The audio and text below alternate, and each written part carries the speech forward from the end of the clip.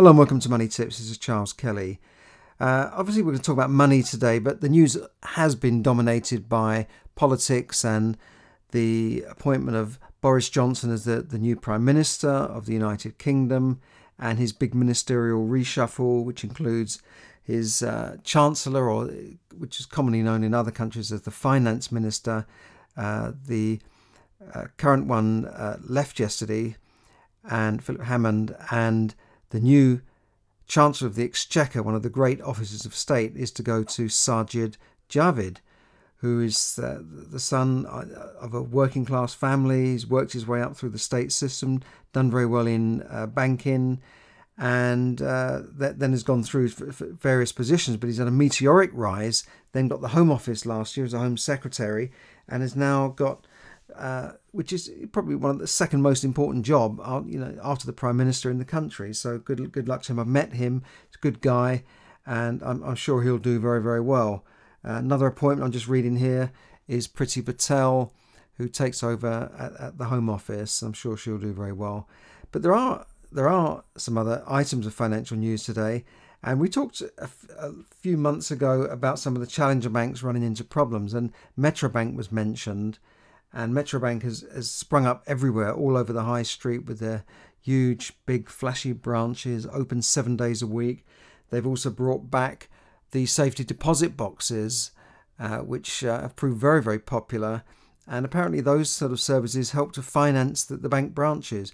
And at the same time, other banks, the traditional other high street banks, have been withdrawing the safety deposit boxes.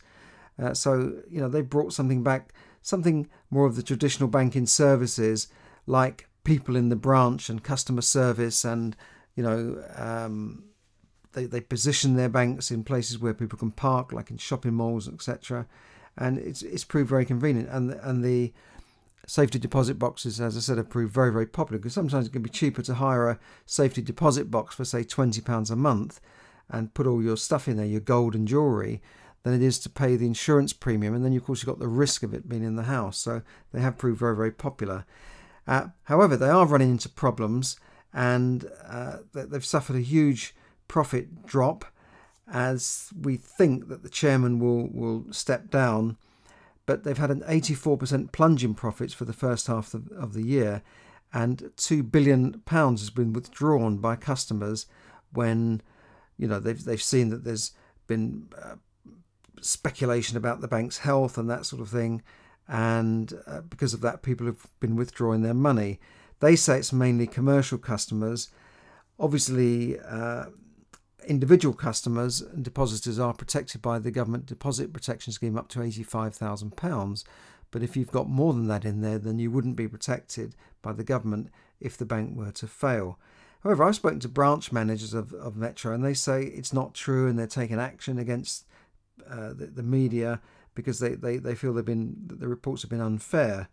However, their profits have dropped, and they showed a profit of something like 3 million, down from 20 million for the same period in 2018. So, issuing a warning of investors looking ahead over the next 6 months, the bank said the underlying profitability for 2019 would reflect income pressure from the sale of treasury assets and the planned sale of its mortgage portfolio and deposit gathering initiatives during the first half of the year. So Metro Bank shares have fallen by 70% since January, and were down another 4% on Wednesday. So it's not looking good for Metro Bank, but hopefully they can survive this period of turbulence, because I think they're a good bank. I certainly use them. I found their mortgage service not very efficient. I think 2 or 3 times now I've tried using them for commercial loans, and they've just sat on things, and in the end I just never hear back from them. They ask for so much information, reams of paper, and then you kind of never hear back from them.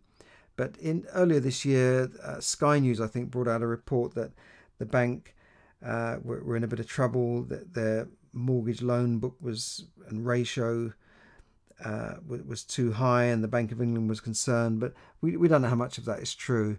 I think the bank seems pretty sound, and I hopefully there won't be any problems. But that's the Metro Bank. And there was another story about one of the challenger banks, and well, they're not so much a challenger bank, but these are a lender called Lendi, who are a peer-to-peer loan company that puts people who want money in touch with people who want to lend money to them. It's a platform really, but the risk, unlike when you put your money in the bank lend money out to borrowers and commercial facilities to build and for mortgages and that sort of thing. But if they don't pay the bank back, the bank do not penalise the depositors directly, if you know what I mean. So if you put your £10,000 in the bank and they lend that out to somebody who then defaults and runs off, they don't keep your £10,000. The bank would just take that on the chin. So that's